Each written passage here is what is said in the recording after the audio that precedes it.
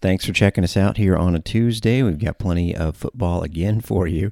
We said Monday's show was a little bit unique because we had the winning highlights and so much good stuff from the postgame. We gave you more football as far as a percentage than normal shows, and it'll be similar today, even though we'll break it up. We got some soccer to start off with. We also have some news from a couple other sports at the end of this segment, including women's golf in its final event of the fall. And then in our second block, we'll go back to football with some of the press conference clips from Jeff Scott, along with Donovan Jennings, part of that stellar offensive line, and Rashawn Yates from the defensive line. We'll also give you some full highlight reels of what made certain members of both the football and the women's soccer team honored by the conference on Monday, as it always has its weekly honors. We'll begin, as I said, with women's soccer, and we go back to Thursday night, and the Bulls beat Cincinnati, and we touched on it yesterday. We'll expound on it a little bit more here today as far as the outlook for the Bulls going into their last game of the regular season. But before we do that, let's relive what made Sydney Nasello the Offensive Player of the Week, the full sequences for her first and second goals that she scored to give the Bulls, again, their first and only 2-goal lead of the year to this point. Short corner by LeBlick to Nasello, who works her way over to the left side. Just took a little bit of a flop, and is that a penalty? It is. Wow, Sydney Nasello, a stealth penalty kick earned. And I got to tell you, Cincinnati, for the year, has only had one penalty kick taken and 4 given. And I watched the replay of the first goal by SMU. That was kind of a weak call. It was outside the area. There was no danger. In other words, this one technically was in the area, and yes, technically Sydney Nasello was getting in to the box, but she was right on the fringe, and now she will try and put the Bulls up here with 25 minutes and 39 seconds left in the first half. She has 8 goals, 3 on penalty kicks, and looking for another here for USF. Anna Rexford, the sophomore, will try and stop her. Clapping her hands, trying to disrupt Nasello. Again, the wind is in her face. We'll see if she keeps it low as a result. There's the windup, and there's a low shot and a goal for USF. Beautiful job there by Sydney Nasello. Her 9th goal of the season, 4th from the spot.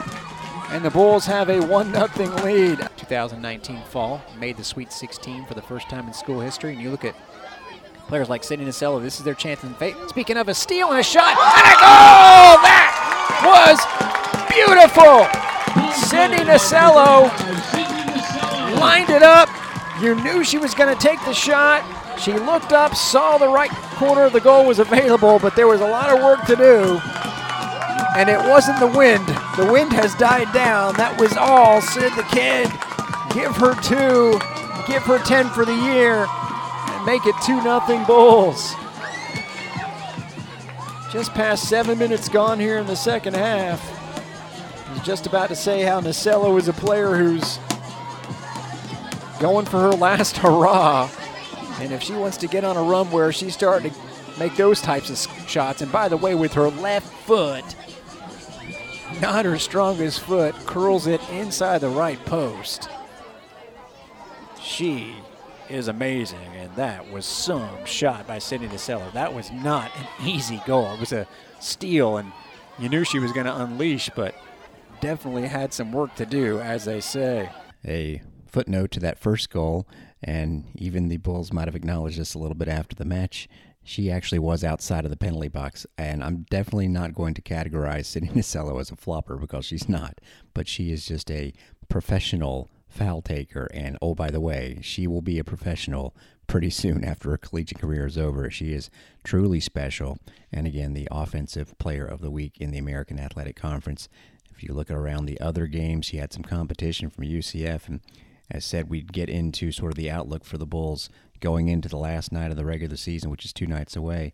We'll do that, and we'll not forget the Knights. But before we do that, here's a little bit from after the match when Coach Denise Schulte-Brown was asked about sort of Sydney's expanded role this season, her last with the Bulls. You know, we tried to diversify her role so that it makes sense against the opponent and, you know, where we can maximize her. So, she's incredible at unlocking pressure. Of course, she can be dangerous in the final third. But her defensive transition is what we're really proud of the last couple games. I mean, her contribution to the defending part of the game has increased, and that helps us a lot. Certainly something I noticed at the last part of that Cincinnati game when the Bearcats were trying to get back into it before the Bulls put it away. You know, she is listed as a junior. That's almost hopeful on the school website by eligibility she is, but I have a feeling, again, she'll be turning pro after this season. Hope I'm wrong, but now with 10 goals this year, it's a career high. Her previous was 6 in her last season. Again, that was in a shortened season. She has 23 goals on her career. Now, as far as the Bulls' outlook going into the last night of the season, you got 9 teams in the conference. Top 6 make the conference tournament. East Carolina is done because you can't have 9 teams playing each other. There's got to be an odd team out. But they secured a spot in the conference tournament with a really notable result on Sunday, beating Memphis. Now the Tigers, once 10-1-1 not too long ago, have lost 3 in a row, including the Bulls beating them in there. So that win by East Carolina and the blowout win for UCF, I said don't forget about them when they were 0-3-1. That was wonderful, right? But I noted that they had played the top 4 teams at that point. Well, since then, they've won 3 in a row, and even before the last match of the regular season, UCF has already clinched a spot in the top 6. The top 6 is set because, again, the Knights beat Temple. Temple's 4 points behind, can't catch them. Cincinnati, with the loss to Houston over the weekend, can't get into the top 6, and neither can last place Tulsa. So in order, it's USF on 16 points, 5-1-1 in conference play. The win against Cincinnati was their first non-overtime win in the league this year. SMU, which has the win over the Bulls head-to-head, is 2 points behind. At 14, they had no problem, the Mustangs, with their win against Tulsa on Sunday. Then there's Houston in 3rd place at 13 points. Memphis is 4 points back, cannot catch the Bulls, and therefore cannot host the conference tournament. 2 games ago, so basically this time last week, they were in line to be the host of the conference tournament, but obviously not anymore. And really, they have a key game, and this would probably benefit the Bulls. They probably think they have to win Thursday. They host SMU to the Memphis Tigers to keep their NCAA at-large hopes alive. Then it's East Carolina in 5th place, done with 11 points, but clinching a spot in the top 6, therefore the conference tournament. Finally, UCF in 6th, and again, securing the conference tournament bid. And they've kind of been in the same situation as the USF men. They know they're not going to get an at-large, but just get into the conference tournament. So you got to remember, UCF kind of has that going on right now, and the 3 teams that are eliminated are Temple, Cincinnati, and Tulsa. So on Sunday, that's Halloween, yes, the first round of the conference tournament, the 3rd and the 4th seeds are at home playing against the 6th and the 5th. There's a small chance the Bulls could be playing that have to lose to Temple and then have SMU and Houston both win, basically. But assuming that the Bulls are not playing until the conference tournament semifinals, that would be November the 4th, next Thursday, with the number 1 seed hosting. And yes, indeed, that certainly could be a War on I-4 matchup in Tampa. If the Bulls are the number 1 seed, I have a feeling UCF wins this week and climbs into the 5th spot. So they would have to go to the 4th seed and win, which certainly wouldn't be easy. But if it happens, yeah, you'd have that in the conference tournament semifinals. And then the conference finals are actually next Sunday. We'll, of course, sort it out even more specifically as far as this Thursday's matchups on Thursday's show. And on tomorrow's show, we'll get you set for the men's War on I-4, which is tomorrow night at 6, and yours truly will be making the drive to Orlando for the play-by-play call there. Speaking of play-by-play calls, there were quite a few of Jaren Mangum running the ball. He was not the offensive player of the week in the conference. That went to SMU quarterback Tanner Mordecai, who threw for more than 400 yards. And, oh yeah, the Mustangs are undefeated. But here's a nice lengthy highlight reel of some of Bangum Mangum. I gave him that nickname. And finally, as you'll hear mixed in here, some good commentary, not just play-by-play call, but Sam Barrington adopts that nickname, and he could freely share it along with everybody else listening. From the 25, 1st and 10, here's Jaren Mangum, and he's got a nice gain out to the 33-yard line. That's an 8-yard pickup, and it'll be 2nd and short. Mangum coming in with 264 rushing yards, 10 touchdowns, 2nd down and 5. On the USF 35-yard line, scoreless, 6:50 to go in the first quarter. Brinkman moves to the right side now as the tight end, and they'll run that way with Mangum, cuts it inside and gets something out of nothing, and he's got a first down out past the 40-yard line. That play looked like it might get off the rails. Instead, Mangum got 6 and a Bulls first down. Right, Jaren Mangum also has great vision, and he's a very patient runner. He stretches the run out wide, and that was an outside stretch play, ran to the right side of the line of scrimmage.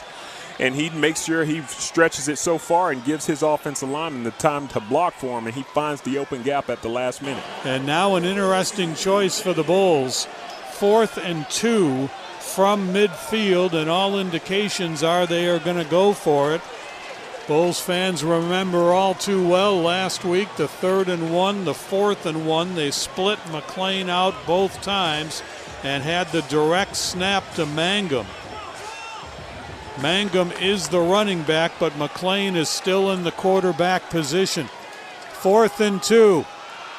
It's Mangum, and he's going to have to push the pile, and it looks like they're going to mark him right near the 48. This is going to be close, and it will depend on the spot. And we'll see if the Bulls got the 2 they needed or not. Something you don't see much anymore. I mean, how many times this year have we seen them actually bring the chains out for a measurement? Just hasn't happened much this year. So they're lining it up, and they got a first down by the length of a football. So the Bulls convert the 4th and 2, and they'll keep the ball in Temple territory at the Owls' 48-yard line. So the Bulls with a run-based offense, that's perhaps not surprising. We told you about the Temple success against the pass, ranked 2nd in the conference, 9th in the nation. But the Bulls have exploited them on the ground so far. 2nd and 7. Here's Mangum again. He's got a big hole on the right side, and he's got a first down inside the Temple 35-yard line. They'll mark it on the 34. That's 11 more for Mangum, who now has 53 yards in this first quarter. And here we go. Pitch to the right. It's Mangum. He's got the first down. He's heading for the end zone. So don't worry about the fumble. The question is, did he cross the plane with the ball or not? They say no, but it's a first down for the Bulls, 1st and goal from the 1. So the Bulls have converted 2 4th downs. They got to hurry here. Now they reset it. Play clock was down to 2. They reset it. And here's Mangum, and he walks into the end zone. That's 11. Jaren Mangum, Bulls lead. They did a great job, Jim. They stuck to what worked for them, and they didn't get away. And Jaren Mangum carried this team all the way down the field. And he's turned into a really special player for this offense. USF has a history of offense that have done well. We saw one with the Cleveland Browns and Dearness Johnson the other night.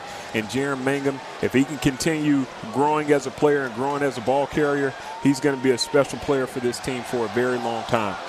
Pitch to the left. Here's Mangum breaking a tackle, getting the first down to about the 37 of the Owls. Mangum broke a tackle near the line of scrimmage. They're going to give him the 36, which means 14 more, and it's a 1st and 10 for the Bulls. Yeah, we're just going to have to name him Bangum Mangum because that's what he's doing. Being up more than one score sure gives it a different feel. It does. The difference between last week and this week is USF has answered when hit with adversity, and they've answered resoundingly and with authority with the offensive line and the running game doing the dirty work. And if they can continue to have this formula, they're going to be a very effective offense because they are controlling the clock and controlling the game. And the Bulls with a first down at the 45, and now Mangum is the running back.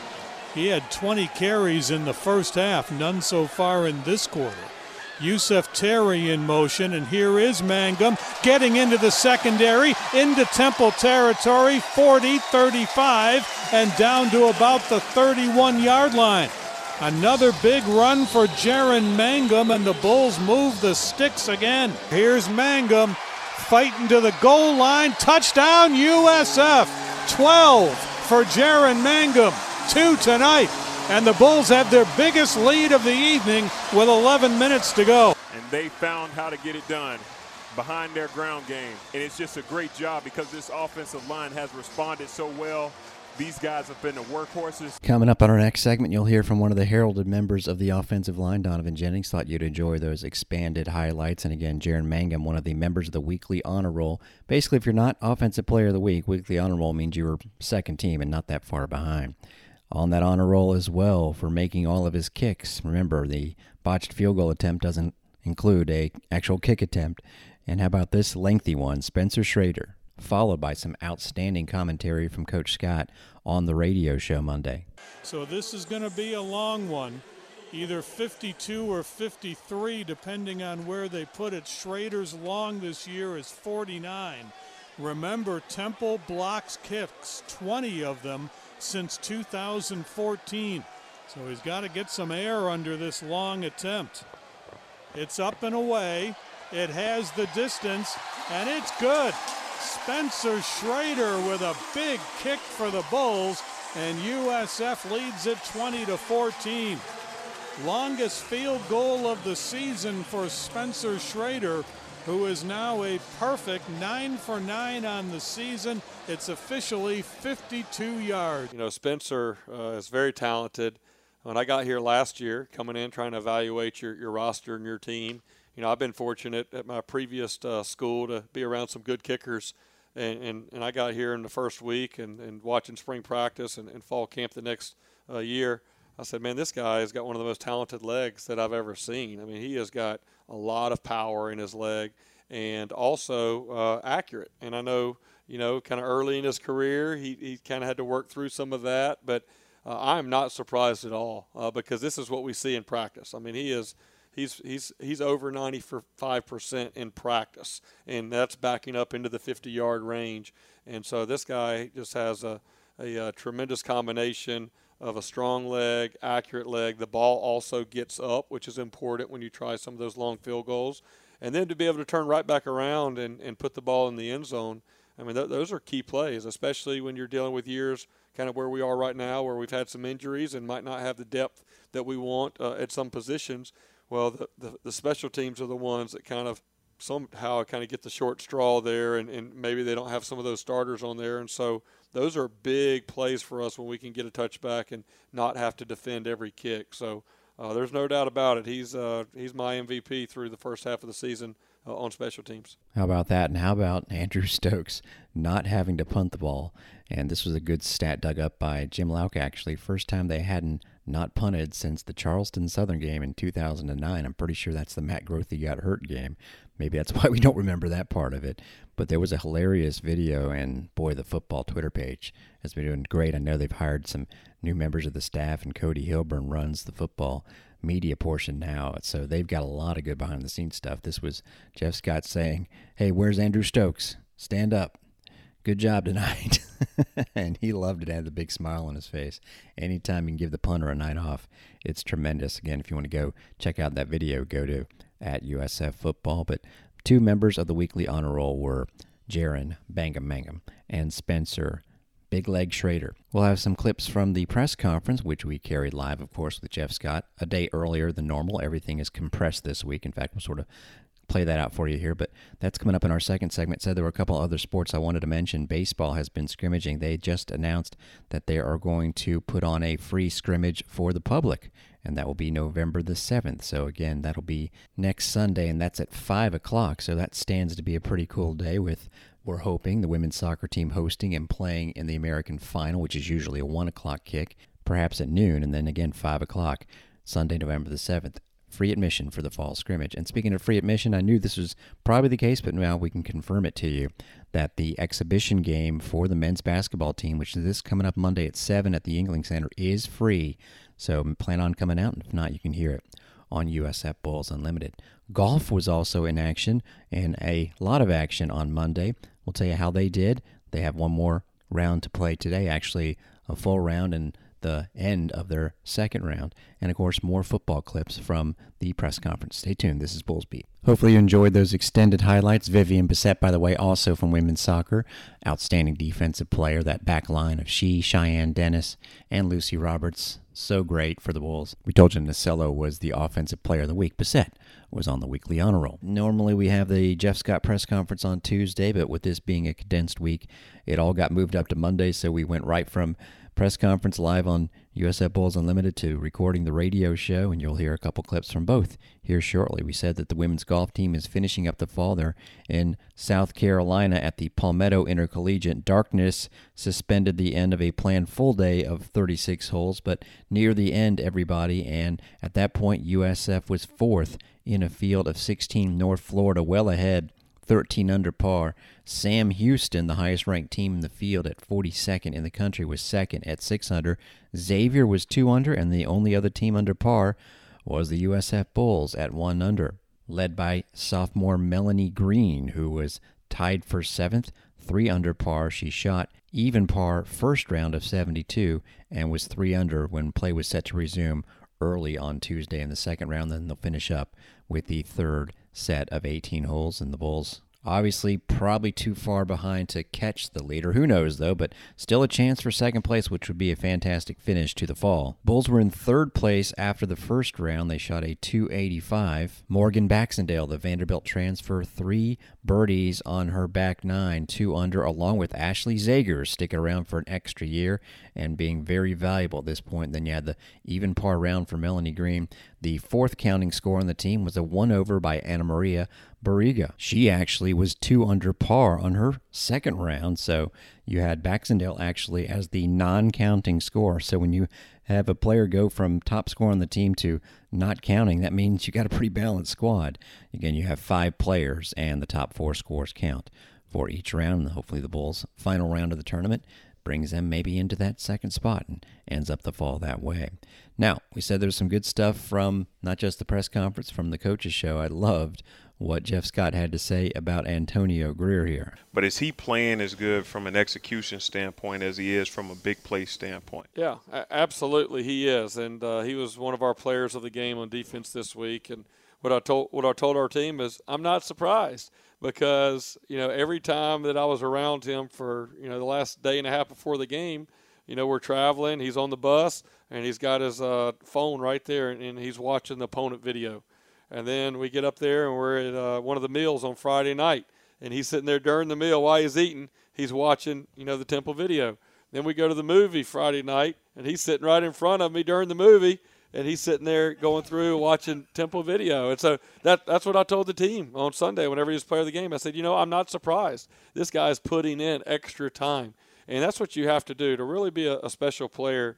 And you know this, Sam, from being a player. You gotta put in a little bit extra. You can't just do the time that everybody does in the meeting room with the coach and go to the field. You got to be willing to do that a little bit extra, and that's what I've really seen from him. And also, we talked about it last week, he's finally healthy, and he got banged up early in the year with some tough physical games, right, for some of those teams we were playing, and that was some physical matchups. And so I think the open week really helped him probably more than anybody get his body back where he could be full speed and healthy, and I think we've seen what that's led to and the success that he's had these last 2 weeks. I think I mentioned this once a couple months back, but Greer was the one guy when we were doing the photo shoot interviews, and I had, you hear these player liners get dropped in during the course of the week on the channel. This is Antonio Greer. You're listening to Bulls Beat with my main guy, Derek Sharp.